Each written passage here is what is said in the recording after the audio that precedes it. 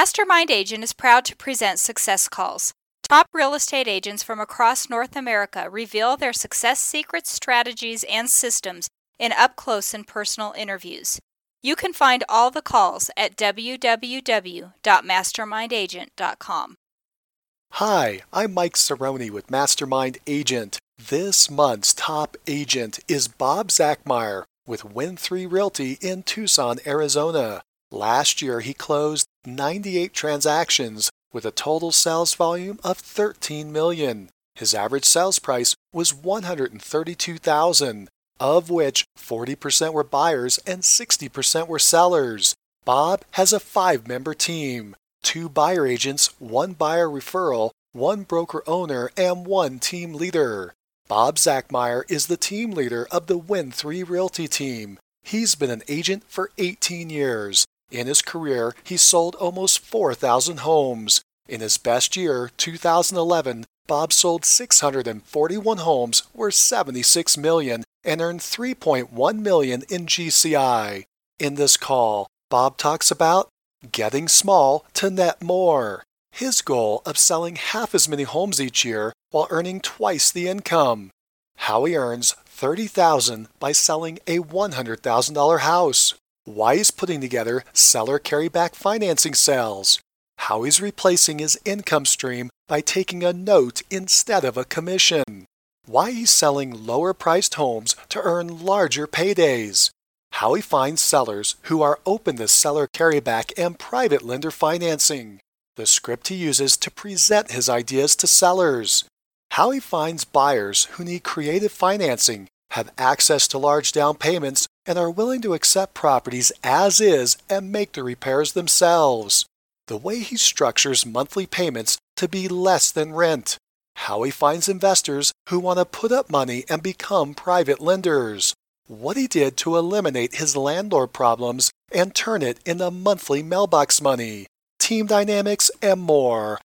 First, a quick word from our sponsor, RealGTV, Real Estate Agent Lead Generation Television. Need more referrals? Get a free script and simple 3-part plan used by a top agent to receive and close 74 referral transactions in 1 year. Just go to freereferralscript.com. That's freereferralscript.com. Now, back to the show. Welcome to the call, Bob. All right, thanks, Mike. I appreciate you having me. Hey, Bob, it's great to have you here. Before we talk about what you're doing today, let's go back for a minute and talk about what you did before you got into real estate. Okay, I worked at Raytheon. I was a manufacturing engineer and worked in the program office of Raytheon for 22 years. And I started investing in real estate back in 1982. And I had a lot of rental properties. And 2002, I walked into Raytheon and quit. I left $100,000 laying on the table and walked away. Wow. What happened? I was just very frustrated with the position and just the bureaucracy of corporate America. And I own quite a few rental homes, and I just thought I could do a lot better in real estate. And, quite frankly, we did. Let's fast forward to today. And first of all, how long have you been in the real estate business?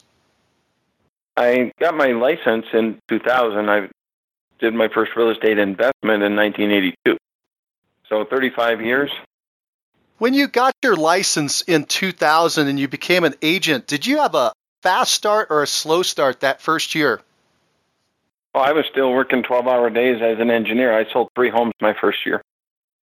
Okay, so you started selling homes before you put in your notice at work?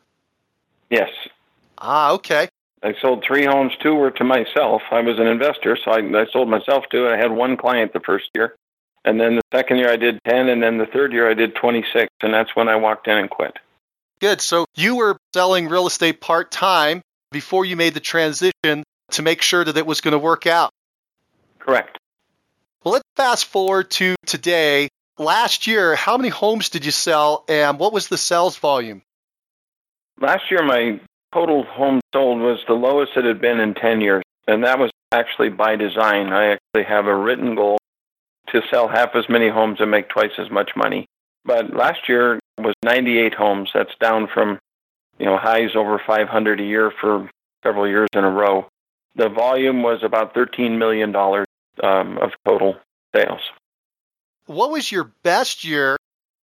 In 2011, I hit 641 homes in 1 year, and that's almost 2 a day.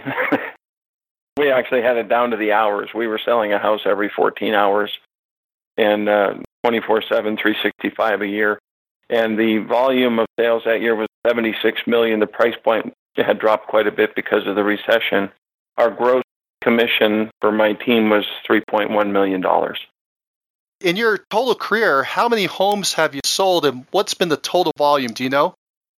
I have to estimate that. I know the number. The number, we're closing in on 4,000 very quickly, in the next year or so.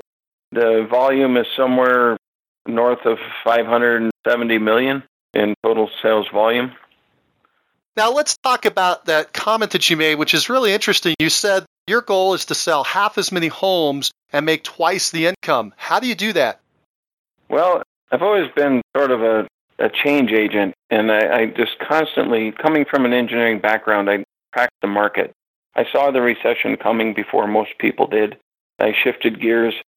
We went from having no inventory and in 2005, 6, and 7, and prices going through the ceiling, and I started building houses. And I would actually find lots you could split, and then I hired contractors, and we had teams in place, and we were turning homes around in 2 months. And my clients would buy a lot and split it or add a second home to it, and I'd find the financing for them from people self-directed at retirement accounts, and they would build the new home with a private money loan, turn around and refinance it and get out. Then when lending stopped and they didn't want to refinance the properties anymore and the recession hit, then I got into REO, and I started by applying all over the country, and it just was getting nowhere. And I went to the 5-Star Conference in Dallas in September of 2008, and I'd never been to one of these conferences, and I took my charts with me about what was happening in the market, and I came home with a Freddie Mac account. And so I figured, okay, I know how to get these accounts now. So I would go out to a conference for 3 years. I was on an airplane every 2 weeks going to REO conferences, and actually brought home 65 different banks and outsource companies to work with. At one time, my little team had over 300 REO properties listed. And of course, that died as fast as it came. And they kept lowering the amount of commission that they paid, and it actually got to 2012 where we sold more than a house every single day of the year. And at the end of the year, we ended up losing money. In a lot of these homes, we would go in and, we might make a $1,400 commission, but we'd be out of pocket $6,000 in repairs for fixing all the, the stolen kitchen and all of the things that the house needed. So it was a little scary. That was the only business. None of our clients could sell their homes at that time because the prices had fallen by 50%. But we terminated our relationship with most of the banks we were working with because we were losing money. I told my wife we could actually have packed up our stuff, shut down our business, went to Mexico and drank margaritas for a year and not spend as much money as our business cost us. Well, that transition year in 2013, what did you decide to do?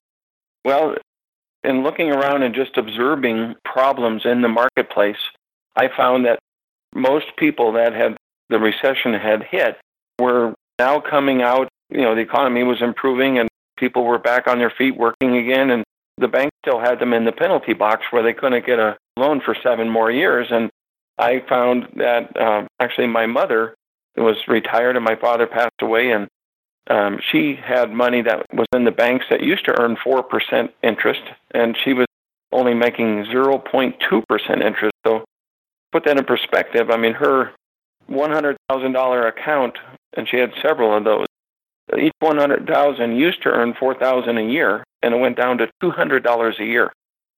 So we actually had a client who could not get a bank loan, self-employed contractor, and my mom funded a loan to him, and she got 7% interest instead of 0.2. So that's 35 times more. And the $200,000 that was funded went from earning $32 a month to $1,320 a month. So that was sort of the aha moment. And then I sort of developed this, system of I'm going to find these people. I'm going to qualify them with a licensed loan originator. And I don't really care any of the rules the bank has.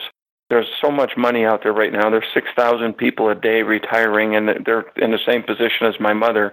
The stock market is scary because it's at an all-time high. Everybody knows what comes after an all-time high.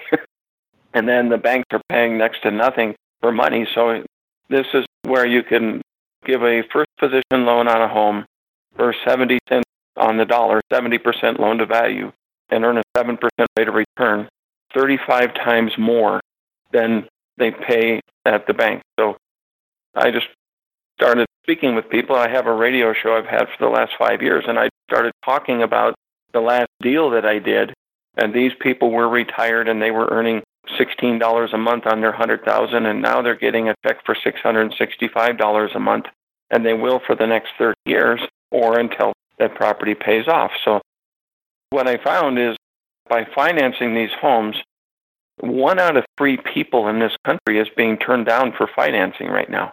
And the bank went from giving anybody a loan that could plug a mirror to only giving, the people that have been on their job for 2 years. I mean, there are so many qualified people out there that are being turned away by the banks right now. And self-employed people are the hardest hit because they don't have a W-2 and the banks don't like the sporadic nature of their income. And most real estate agents would fall into that category. You have really good months and you have slow times of the year because real estate is seasonal in most markets. So I just started finding those people that had a good, solid background. They had a significant down payment, and we would put them into a loan.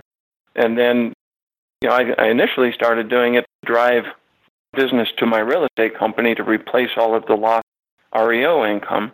But then I soon realized that, you really want to be the bank, not the real estate agent. I mean, I'm in a 35% tax bracket, and the self-employment tax is another 15%. So everything that I make, they take 50% of. If I invest in that note instead of taking a commission on that sale, I don't have any self-employment tax, and my gain is a capital gain over a long period of time. But to put this in perspective, on a $100,000 home, let's just say I made $3,000 in commission. That same home, I could sell that, and I could get a note for, say, $30,000.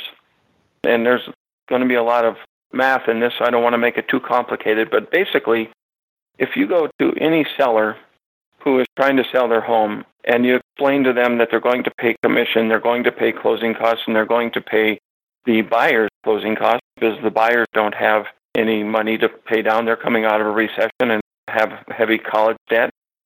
So you're going to spend 10% of your gross sale price on selling your house. And all homes are in a price range. And you're going to either be in the low end of the range or the middle of the range or the high end of the range. So when most people look at Zillow and they say, my house is worth this much money. Zillow is very, very good at doing, they don't know anything about that house. What they're good at is knowing what the median sale price is for that area. So if you have a low-priced home with a very small square feet, Zillow is going to short you. But if you have a high-priced home with a lot of square feet, they're going to tell you it's worth way more than it is, just because they're taking the dollar value times the square feet, and bigger homes don't sell for as much as smaller homes do per foot. So bottom line, I go into a person's home. I tell them, look, this is what your house is worth. It's worth $100,000. You're going to pay commission, closing costs, buyer's sale price, that's $90,000. Then the home inspector comes, and they're going to usually hit you for 1 or 2% of the sale price. Just, there's always something. I haven't ever found a home inspector that told you, hey, nice house, you should get it. So you can expect to walk away with 88% of the sale price on your home. And what if I could find a buyer who would pay you the high end of the price instead of the median price? And what if I was to bring in an investor who would just pay you, write a check today for $90,000 for your $100,000 home, but there would be no commission, and I would be the lender on the property instead of the real estate agent on the property. So basically, you got a $90,000 home that I can sell at the high end of the range for more like 110, 115 if it's financed. So the buyer of that home would put down at least $15,000 cash. We break out two loans. One would be a retired person for $70,000, and that's 70% of the conservative median value of that home. And then the second position note would be for $30,000. So basically, by foregoing a commission, I can be that second note investor. The seller has agreed to accept 90, which is actually a higher net than they would get on the MLS, because they're going to list their home and sell it and pay all the commissions, closing costs, repairs. They're going to walk away with 88%. Instead, I'm giving them 90. And then the best thing is they get to pick the day they want to move.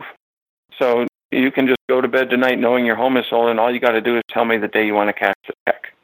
So I'm just telling you, if you go to a listing appointment and offer that up, you're going to get every appointment. You're going to give them a faster sale with the least amount of hassle on their timeline that nets them more money. I can't imagine why anybody wouldn't want to take that. So now, basically, if I was an agent, that would be double-ending the sale, but I don't really want to earn the commission and pay all the taxes on it. I would prefer to have the investment and pay the taxes over time as I receive the money. So on this deal, if the buyer's bringing in $15,000 and the retiree, who is like my mom, is bringing in $70,000 for the first position loan, those two combined are a total of $85,000. Well, the seller only needs $90,000. So basically, I can buy that $30,000 note for $5,000. I will be paid interest on $30,000 when I only invested $5,000. That payment, by the way, on $30,000 at 8% would be $220 a month. It will take me 14 months to get my commission. And every 14 months for the next 30 years, I'll receive it again and again and again and again. You're bringing in some creative finance. You're working beyond just a traditional real estate broker. You're looking at this more as an investment transaction. A couple questions here. So you just gave your pitch of what you're doing. And the first question I have is, do you walk the seller through that entire pitch? Do you describe to them exactly what you're going to do, A to B, how they win, but also everything you're going to do afterwards so there are no surprises for them coming in later? Basically, I start by asking a few simple questions. And I ask the seller, now, when you sell your home, do you want a fast sale or a slow sale? And, of course, most people are going to say fast. And now, did you want an easy transaction where you just get a price and there's no negotiation, or do you want to fight over the home inspection and fight over the repairs and worry about the appraisal and all those things? No, I'd like easy, not hard. All right? Now, this one may seem a little weird. Do you want more money or less money for your home? Well, more money. So, okay, so what you've described to me is a transaction where you can sell your home, and if you are willing to carry the paper, and just for instance, in our market in Tucson, Arizona, last month we sold 1,600 homes, and 5 people out of 1,600 carried their buyer. So now when you go to list your home for sale, we have about 4,000 homes for sale. Do you want your home to be one of 4,000, or do you want your home to be one of 5 that have financing on it? Which one do you think would sell fastest? Well, I like the idea of 5,000, but I really don't want to carry. I need the money to buy my next house. Okay. What if I found someone to carry it for you? Would that be okay? That's pretty much the conversation. So with that seller, do you talk to them about what you're going to do on the other end, where you're going to increase the price from 100 to 115 and put in this financing with this investor on the 70%, and you're in on the 30,000? Give them that option, and I show them this is why I can sell your home for more money, and explain how they should do it, and they can do it. And if they say they don't really want to, and that's the knee-jerk reaction for most people is, no, we just don't. I said, well, I'll tell you what, I'm going to give you the opportunity. If we get an offer that comes in, it's your home, you get the first chance. So, don't obsess over it. If you don't want to do it, I'll find somebody else who will. And I have a line of retirees that are chomping at the bit to get 35 times more than they're making at the bank. So you'd present this entire package to the seller if they want to do some seller carryback financing and become the bank themselves, and they either say yes or no. And if they say yes, then you'll do it that way, and they do the $70,000 on the bottom. Or if they don't want to do that, you'll bring in the retiree and your financing, your note to finish things off. That makes a lot of sense. So they know exactly what's going to be going on in the beginning, and that was my first question. Second question I'm sure people want to know is, how do you deal with the appraisal? You're moving the price from 100 to 115. How would it get appraised? When you're doing private financing, there is no appraisal. So basically, anybody that's having appraisal problems, in a rising market, you're going to always have appraisal problems. And this is probably the most misunderstood part of the real estate process is I've seen people at their homes have the appraisal in a plexiglass holder on the countertop, like framed. It's like, look at what my house is worth. And, the appraiser is hired by the bank to let the bank know if they're making a good investment. So is it common for someone to pay this much money in a home with these amenities in this area? That's what the appraisal's job is to show the bank that, yes, other people have paid this much. So just by its very nature, appraisals have to look backward in time. They're looking in the rearview mirror.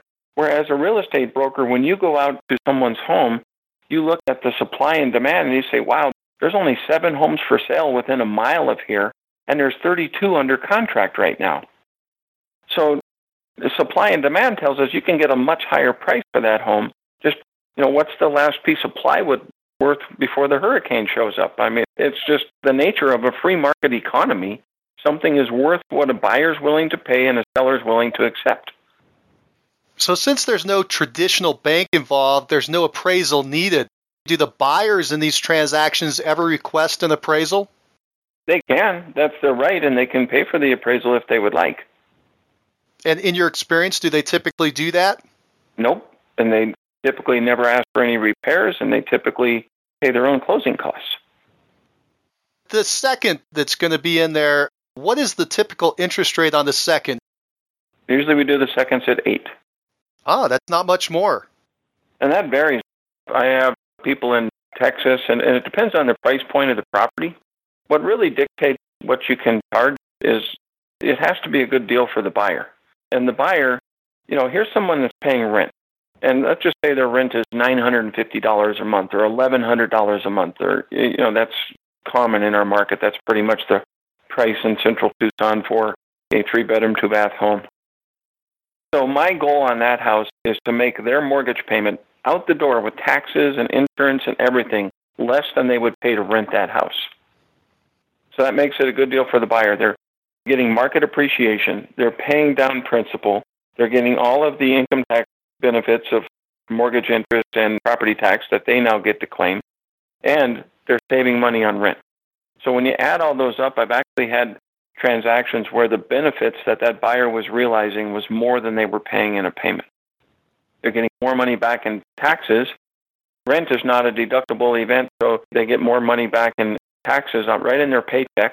And also they're getting, if they have rent savings, in most of the deals that I do, and this is why I prefer the lower price point, and most real estate agents get paid commission on the price point that they sell, so they always try to push the price point higher. I'm actually going for the lowest price points I can find, of properties that are not in a war zone. But I want to get the highest demand for property, and I'm finding the people that aren't looking on the MLS because they've been told they can't get a loan by a bank, so they're not shopping on the MLS. They're actually shopping for a rental, and I educate them that they can buy a home, which is what they want anyway. It's still the great American dream, and I'm giving them something no one else would give them. And it's not necessarily a bad deal for this buyer. This buyer is getting a reasonable interest rate. The blended rate would be somewhere around, I'm guessing, 7.2 or 7.3%. They are getting into a home. Now, when you are putting forward these loans on the first and the second, are there any origination fees or costs to get that loan that are paid out to the lender in this case, who is this retired person or yourself? We have no upfront fees, no points, no prepayment penalties.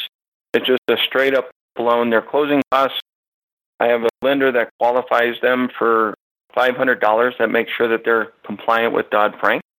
And basically that's their closing cost, $500 plus $100 to set up the servicing, and then half of title, half of escrow. Help me out with a couple of those last things that you said. You said Dodd-Frank, $500. You have to send them to a lender. What's that? Okay, so the Dodd-Frank, the teeth in the Dodd-Frank Act is the ability to pay. And I'm very much in favor of that aspect of the Dodd-Frank Act, which said if you give a loan to someone who doesn't have the ability to pay, they have 3 years to come back to you and say, you should not have given me that loan. I would like my down payment and all of my payments back. And that scared the heck out of most private investors. And so by qualifying them through a licensed mortgage loan originator, now they've filled out a mortgage application, they ran them through their software, they qualified for the loan. It will be very difficult for that person to come back later and say, hey, I shouldn't have gotten this loan, I couldn't qualify, because all you have to do is pull out their mortgage application and say, where did you lie? Because from the information you gave, you could qualify. So that's what took away the onus. Most hard money investors or private money investors who financed all these lower priced properties just gave up when Dodd-Frank came out. It scared the heck out of them, and they just backed out of the market. I mean, you've got places, neighborhoods in Jackson, Mississippi, that 80% of all the homes are seller financed. Banks don't even go there. And, it's just across the South, the people that really got hurt by this were the low price point markets, under $50,000 markets, where banks won't even go in there because they can't make a profit at 50. Because Dodd-Frank came in and said the most you can charge is 5% of the loan amount. Well, the banks have to count the processing, the underwriting, and the appraisal as a loan charge, which, if you're selling a $35,000 double wide, 5%, that's what, $1,700 is what you can make on a loan. So banks just backed out and went away. And they don't have that option. What that law did in trying to protect people, it actually protected them right out of home ownership. Now, Bob, you also mentioned they would need to pay $100 to set up servicing. What is that? So account servicing, you can do it through a title company. There's national loan servicing companies that basically they are the referee of the transaction, so to speak. The buyer makes one check payable to them. The servicing company then turns around and pays the first position note, pays the second, pays the property tax, pays the insurance, just like a bank would. So we don't leave it up to the buyer because those taxes and insurance could get in front of the collateral on the loan. So this way, everything is paid, one check made out to a servicing company, and then notes are very flexible. You can sell your notes to other people, and as long as they're going through a servicing company, the buyer never even knows they've been sold. Okay. And the servicing company, the $100, is that a one-time fee? Is that a monthly, quarterly, annual fee? Yeah, that's a one-time setup fee, and it varies by lenders. You might pay as much as $250, but compare that to any bank closing costs, and the setup fee is a joke. The monthly servicing fee runs typically $15 to $20 per loan per month. And for that, they're doing the escrowing the money for taxes and insurance. They're sending the 1098 and 1099 out to the borrower and the lender at the end of the year and doing all the accounting. So it's actually a very inexpensive, and it gets you out of the paperwork business. Right. Now, what happens if the borrower stops paying? Who is going to proceed against them? Would it be the servicing company, or would it be you as the note holder? Well, the note holders would own the note. I mean, the servicing company has attorneys, and it depends on the state that you're working in. And this is why it's very wise to know your state's foreclosure laws. Texas is the fastest in the country, and Arizona is about 90 days. Some states like Florida, New Jersey, New York, they're over 1,000 days to foreclose, some as many as 1,500 days to foreclose. So I obviously would not want to hold notes in areas like that. Now, a quick word from our sponsor, RealG TV, real estate agent lead generation television, where top agents reveal exactly how they create consistent flows of home buyer and home seller leads into their practices every month. Need more leads? Hit the pause button right now. Open Google and search RealG TV. That's REALG.TV. Now, back to the show. These loans that you've set up, how many of these type of transactions have you set up over the years? That's why my numbers went way down. You don't need a lot. And basically, one a week is a good number. And again, I'm the coordinator. I'm putting the people together. My job, and this is any real estate agent, if you ask them what their real job is, we are all educators. We educate people about the market. We educate them why their house is worth this much and not that much. We educate buyers. You're not going to get a home for this much. So we all educate people. So my job is to educate the buyer that this is why you want to own a home, and these are all the benefits that you're going to have. It's to educate the seller that if you want to get a fast sale and the most money out of your home, this is the best way to sell it, and educate the retired person that it's possible to be the bank. When you travel the world, buildings in every major city of the world, the tallest building in the city has the name of a bank on the side. There's a reason for that. And I can just give you a quick example. The buyer on a $100,000 home that we just talked about, and we sold it at the high end of the market range at $115,000, that buyer's payment would be $854. And assuming they were paying $950 in rent, their savings every month would be $95. The income tax refund that they would get from their job is $130 a month, that they get extra in their paycheck just by having the mortgage interest and the property tax deduction. So right there's $200 over and above what they're getting right now because rent is not deductible. That's $200 of extra money left in their checking account starting this month.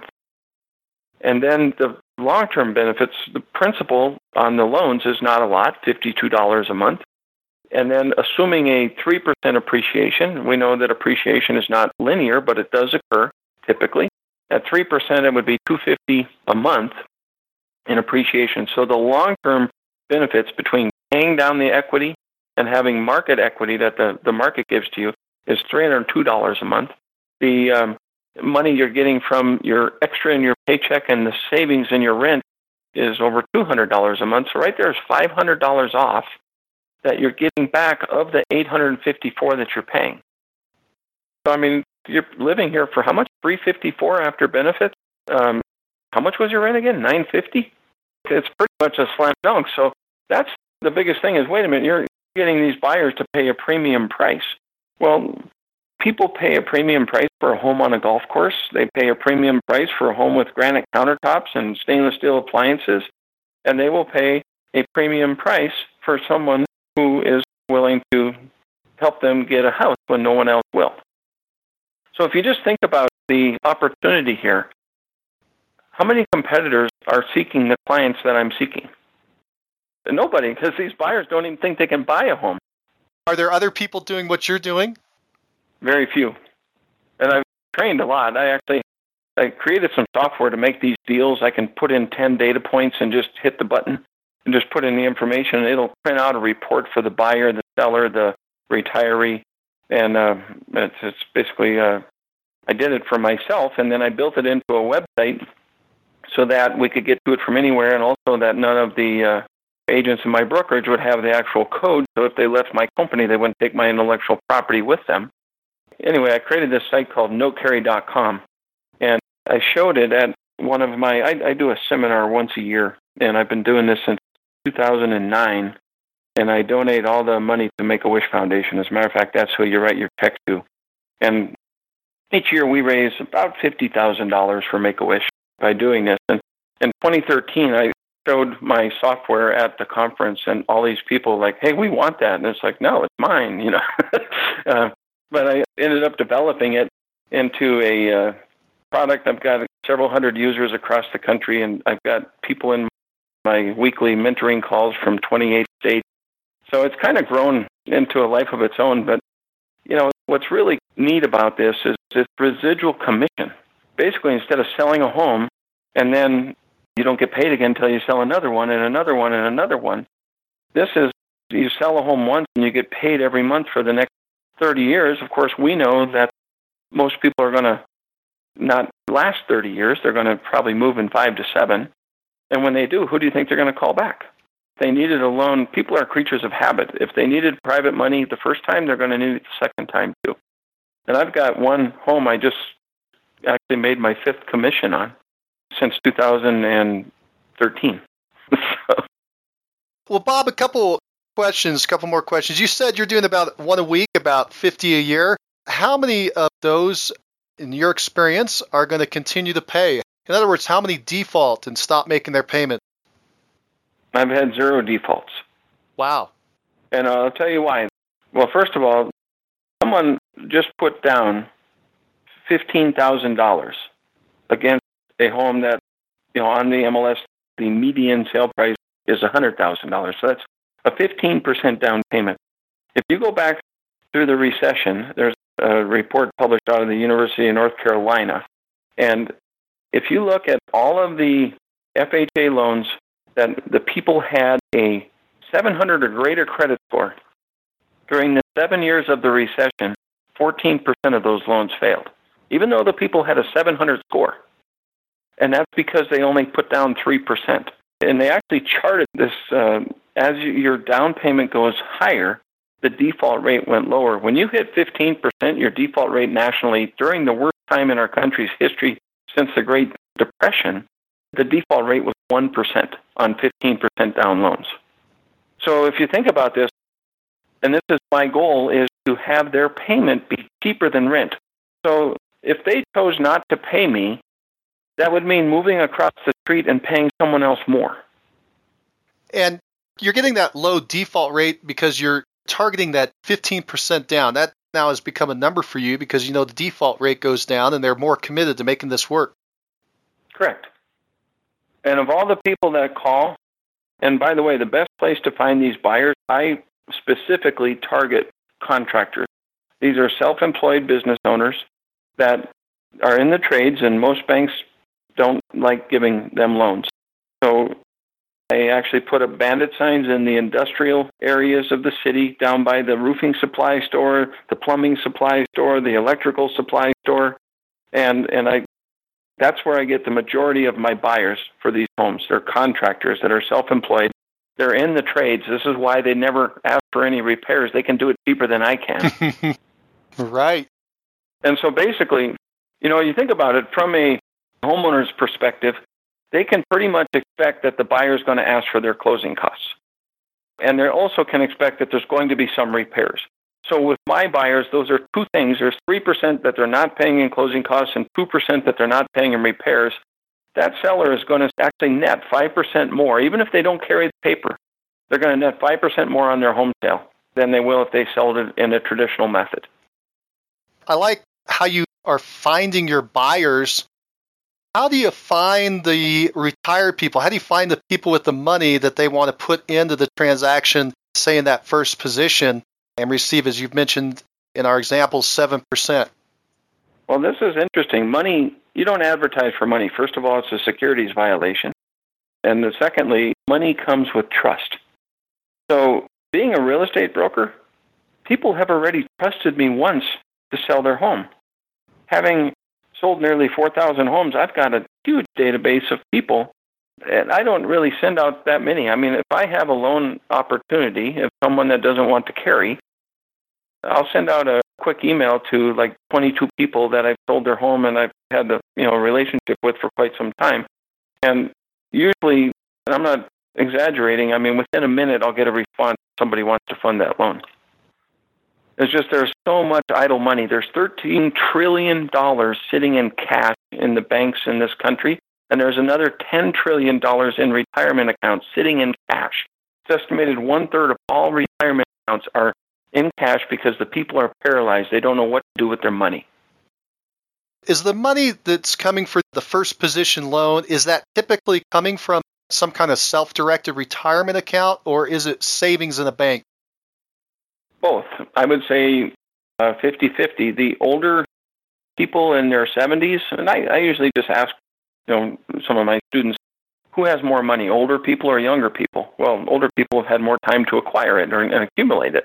So the generation in their 70s, they grew up their whole life that the bank was the safest place to put their money, and they're bleeding because inflation's eating them alive.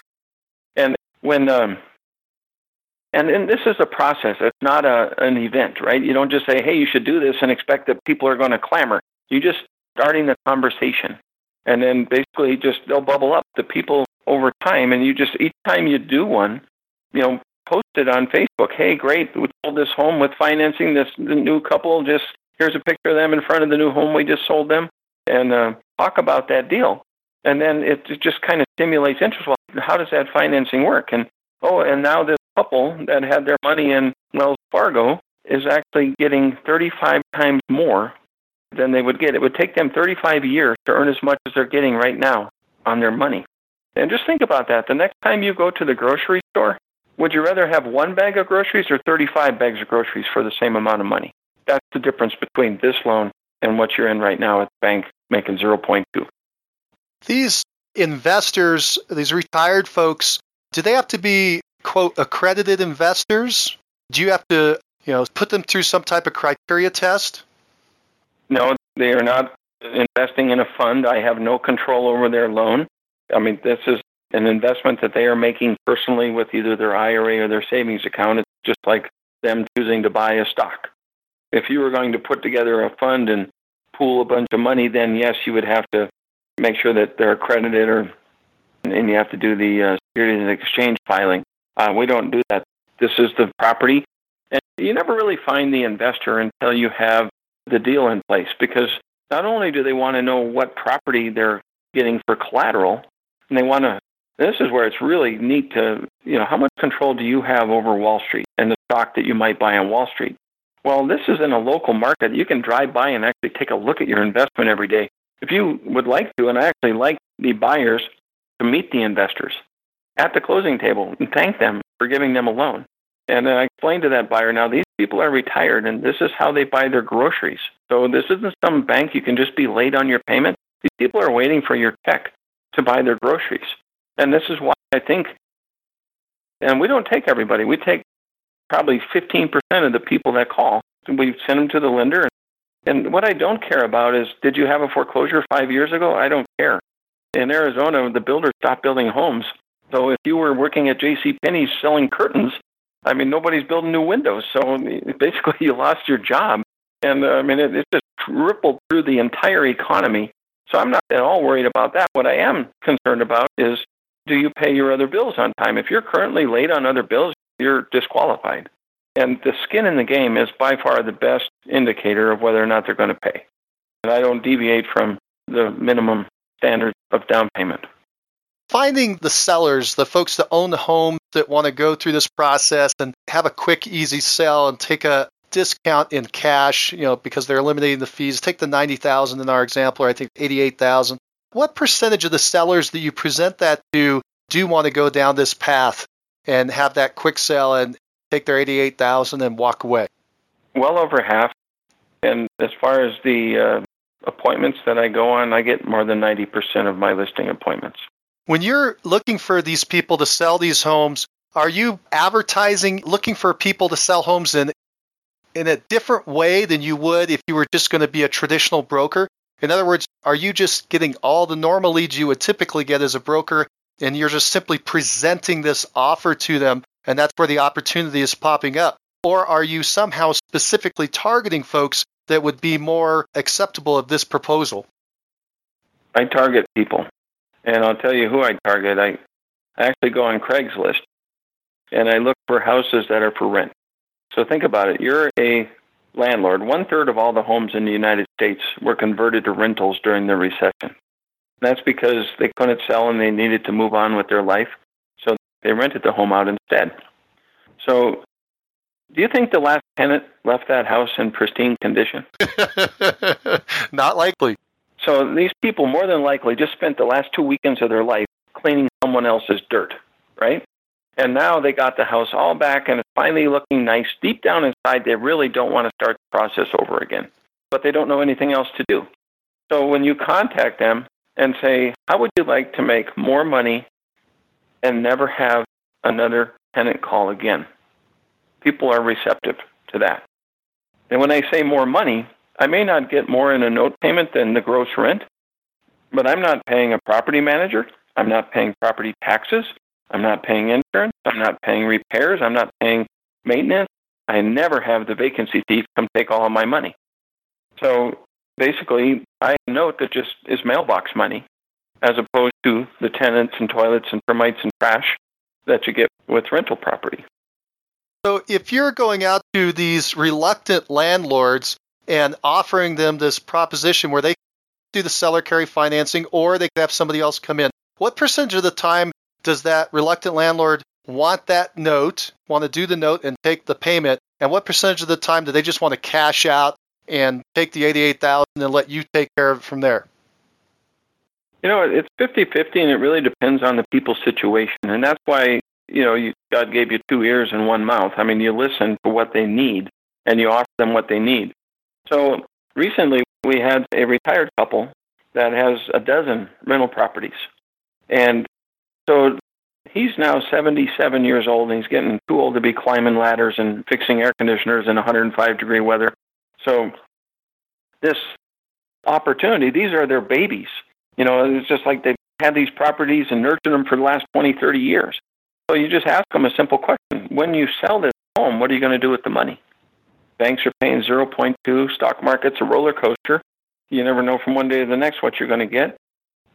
What could you possibly invest in that you know better than these homes that you've had for 20 to 30 years? So wouldn't it make sense to hold these as an investment?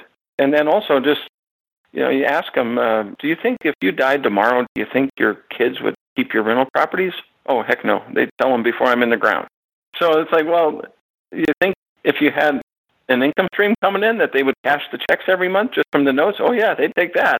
So, I mean, it makes sense. And this is, every family has at least one child that is not good with money. And you can just watch people look at each other and nod their head knowing which kid that is, right? And so this is a way that you can actually set your child up for decades of knowing that they're going to be okay because there's a steady stream of income coming in 20 years after you're gone. And so it just makes a lot of sense. And then another really good source of property is the flippers. And if you're out there meeting with fix and flip people, arrange to meet them at a property and just ask one simple question. What is the biggest challenge you have in the market today? And then just zip your lip and just let them rant. Oh my gosh, these FHA buyers, they come in with blue tape. They want everything fixed. The appraisers are killing me. I have to lower the price all the time. They all want 3% in closing costs. And they're just basically telling you they want the deal you have. So I said, well, how many homes did you sell last year? I did 100. Okay. How many did you carry the paper on? None. Why? Well, you realize that you could have probably gotten $10,000 more for every one of those 100 homes, which is $1 million, right? And you also realize you'd be making 8% on that $1 million, which is $80,000 a year for the next 30 years. You sure you don't want to do some carrying?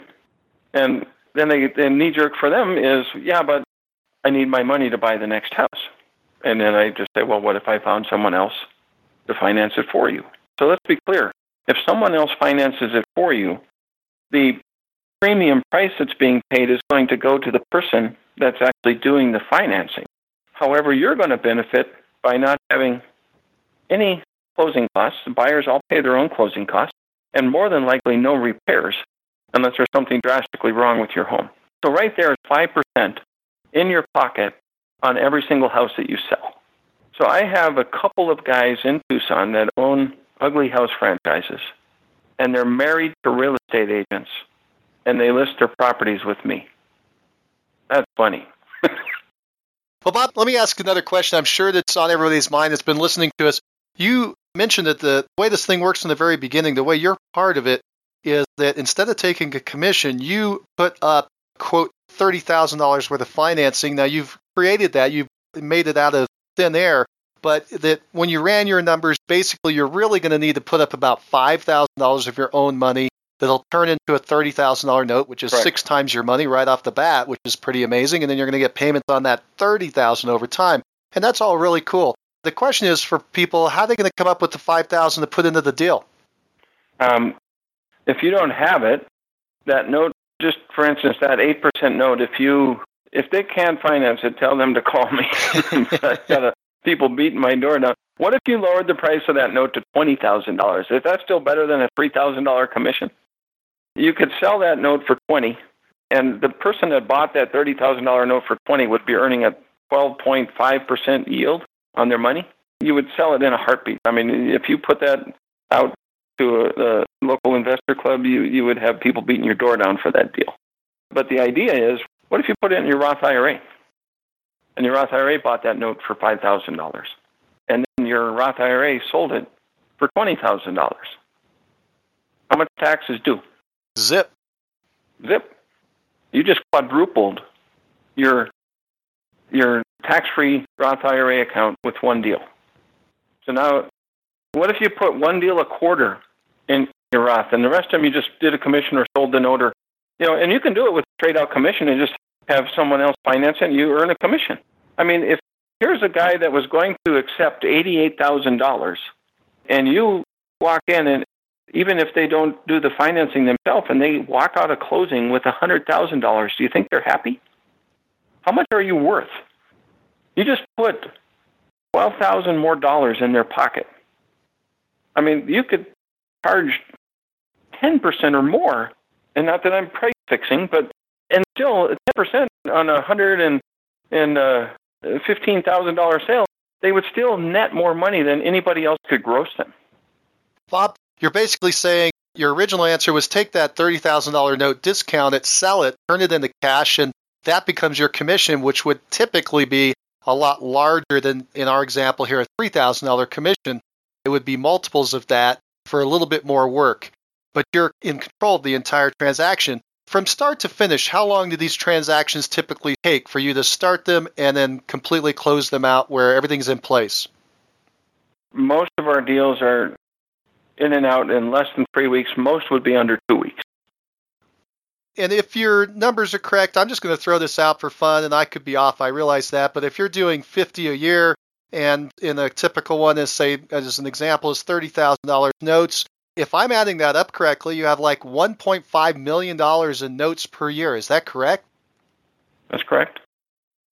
And then there's going to be a pretty sweet income stream coming off that. I'm guessing something north of $100,000 for that package in income coming in each year as well.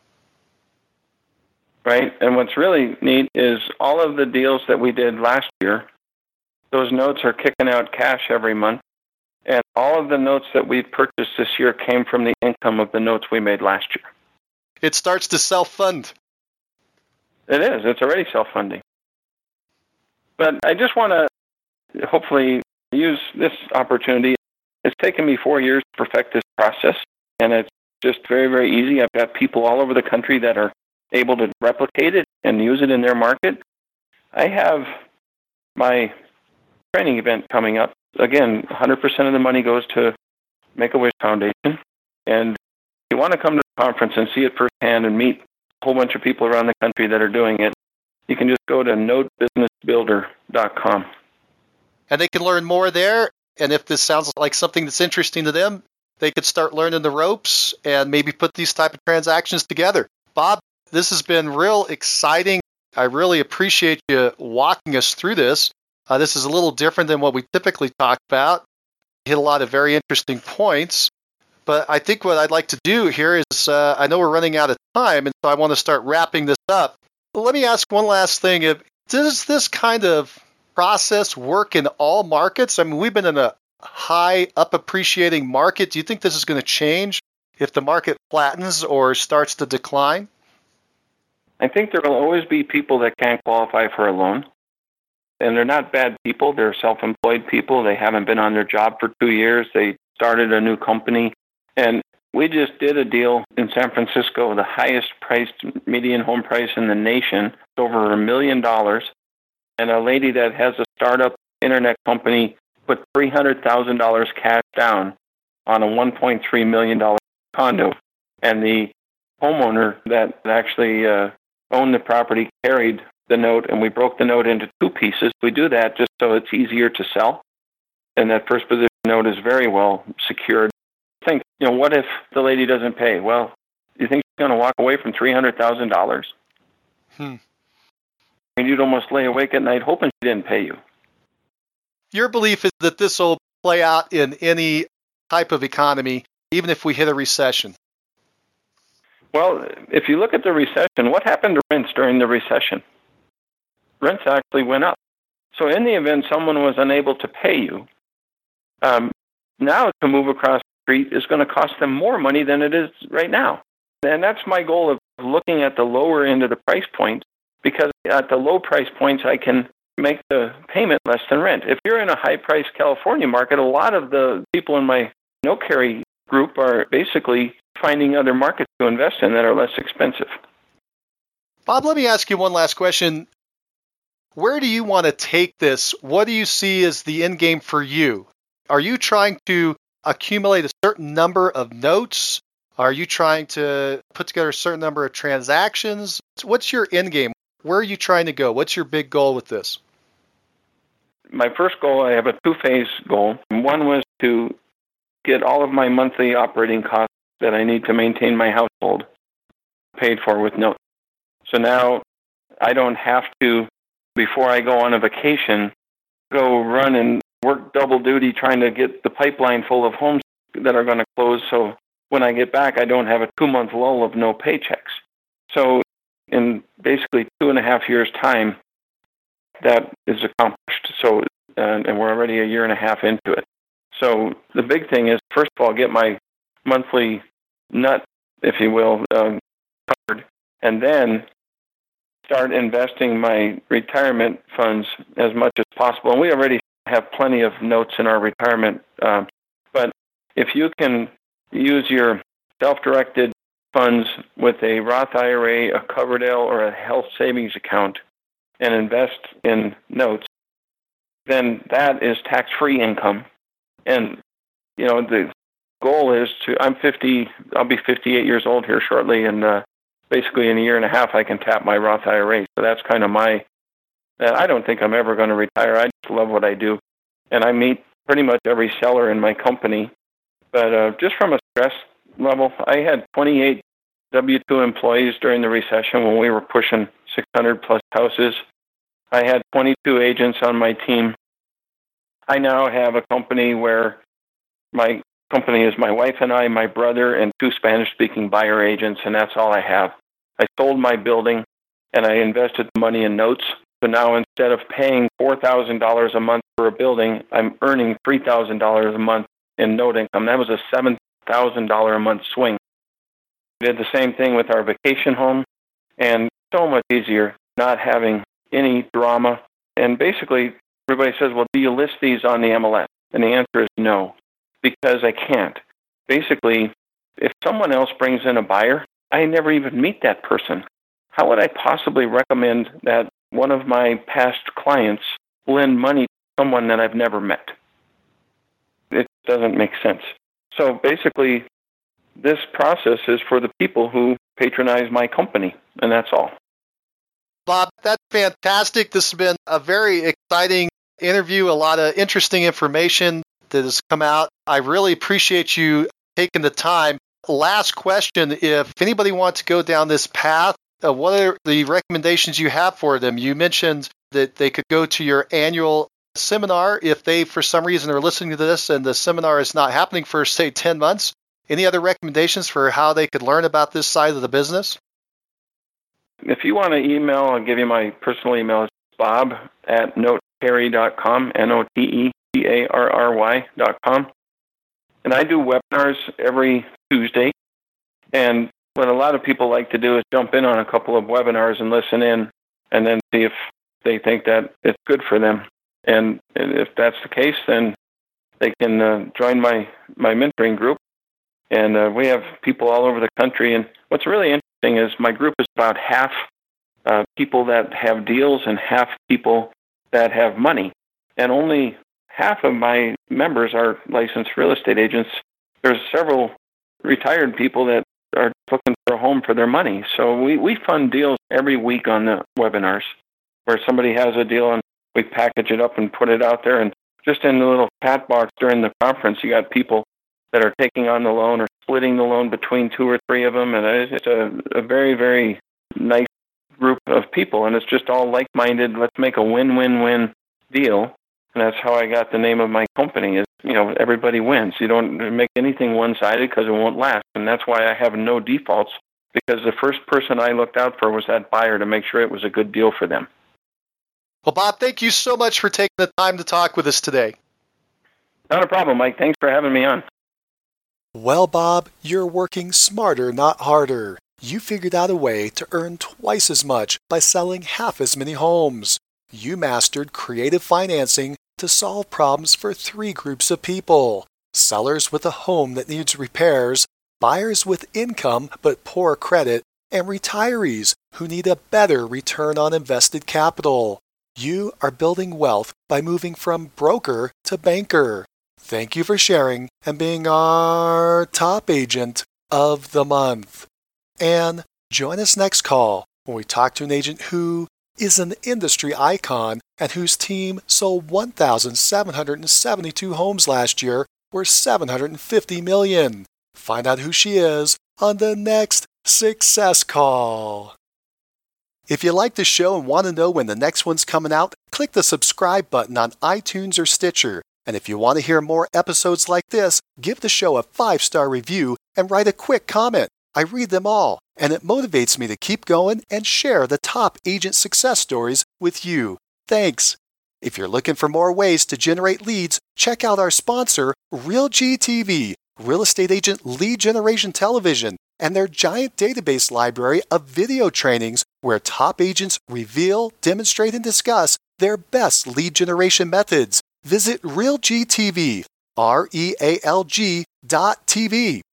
If you're low on funds or just want to get the maximum leverage, check out my masterclass webinar titled Top 5 Free Lead Sources for Real Estate Agents. Learn more at freeleadtime.com. That's freeleadtime.com. Oh, and if you have a real estate friend who needs some inspiration, tell them about the Success Calls podcast. And don't you forget to subscribe right now to hear all the great top agent ideas. Keep moving forward. You've been listening to Success Calls on the Mastermind Agent Network, where top real estate agents from across North America reveal their success secrets, strategies, and systems in up-close and personal interviews. You can find all the calls at www.mastermindagent.com.